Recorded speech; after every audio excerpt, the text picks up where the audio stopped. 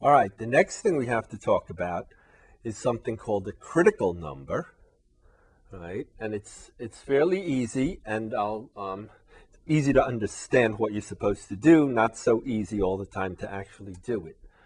But if we have y equals f of x, okay, some curve, again, this could represent a profit, a revenue, the height of a ball, temperature of a room, right? But we have some sort of a function, right?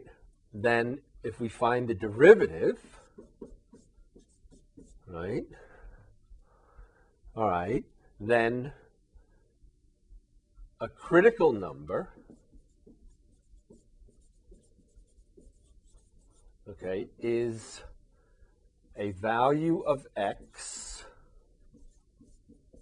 for which the derivative is equal to 0, right? Or the derivative, I'll write it this way, right? You all know that these two are the same thing, right? Okay, or the derivative does not exist. All right?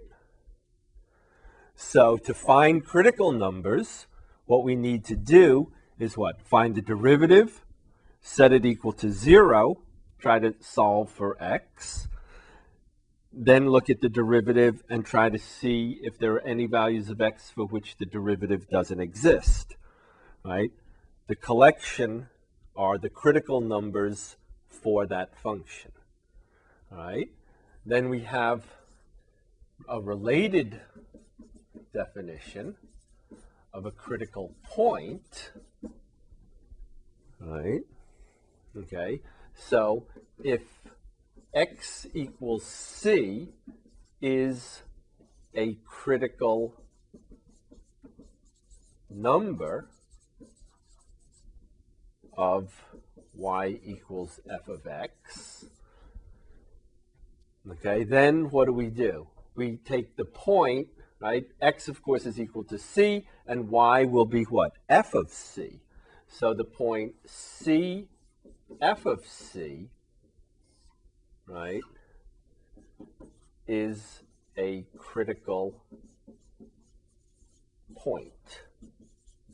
All right? All right. Now, putting this together, right? Well, here, let me show you what we're talking about here a minute. Okay. The derivative equals 0. What does that mean? Can you visualize a curve, right? We have a curve, and the derivative equals 0, right? Well, derivative is what? Slope of the tangent line. 0 slope is what? A horizontal line. Yes? So we have a curve that looks like this, maybe. Yes? And what do we see? We see, can you visualize that horizontal tangent? Yes, and can you visualize a horizontal tangent over here? Yes, so the derivative is equal to 0. The derivative is equal to 0. And what's special about this point where the derivative is equal to 0? What's special about that point? Right, it's a relative maximum. And what's special about this one? Right, it's a relative minimum. Yes? And then what about the other way you can become a critical number? By having the derivative not exist. Do you remember we talked about things like this? All right? Now, why does the derivative not exist over here? The derivative doesn't exist because, remember, the derivative is a limit, and limits are what? Two-sided. So the tangent line, if we approached from the left, do you see the tangent line sort of looks like this? Come on, pen. Right?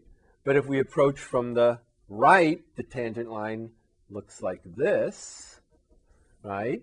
And a limit, in order to exist, has to be the same from both sides, right? So right at that point, right, that point we have no derivative. We have no limit of the tangent lines because they're different from the left and the right. So here we have what? The derivative is equal to 0. Here we have the derivative is equal to 0. And here we have the derivative does not exist. Right? All right. And what do you notice about all three of these points, which are what? Critical points, right? This is the critical point. This is a critical point. And this is a critical point. And what do you notice about all three of those critical points? Right. They are all relative extrema, right? A relative maximum, a relative minimum, and another relative maximum. All right. In fact, there is a theorem that says every relative extreme value, extrema, right? Every relative maximum, every relative minimum, okay, is a critical point.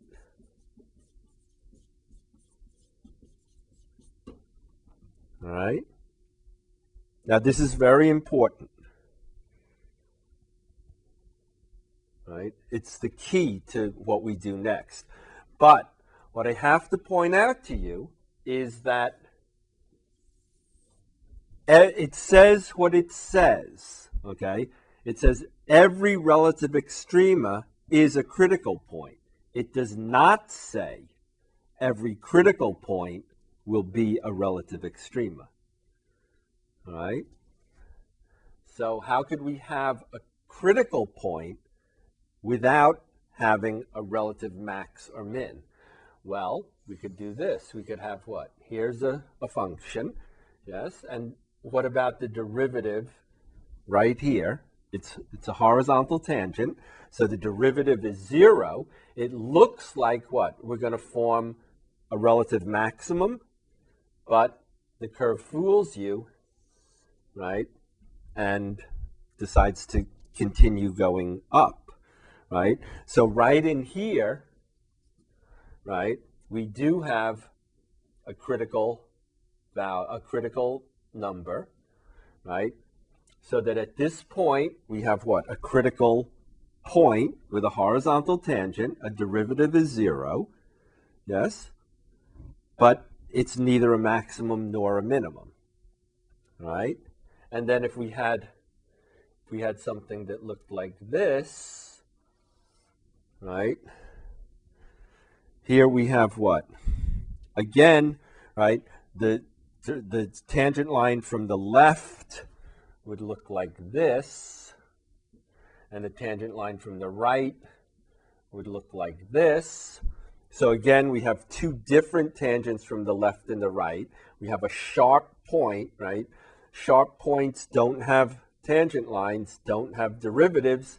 So again, here we would have a critical number giving rise to a critical point that is neither a maximum nor a minimum, right? So this statement, right, is a very crucial statement, but you have to really understand what it says. It says every relative extrema is a critical point. It does not say every critical point will be a relative extrema, right? So if you find critical points, right, all your relative extrema will be within that group, but not every critical point will turn out to be a relative extrema. Okay, so now we're going to make use of everything finally to actually find extreme values. That's next.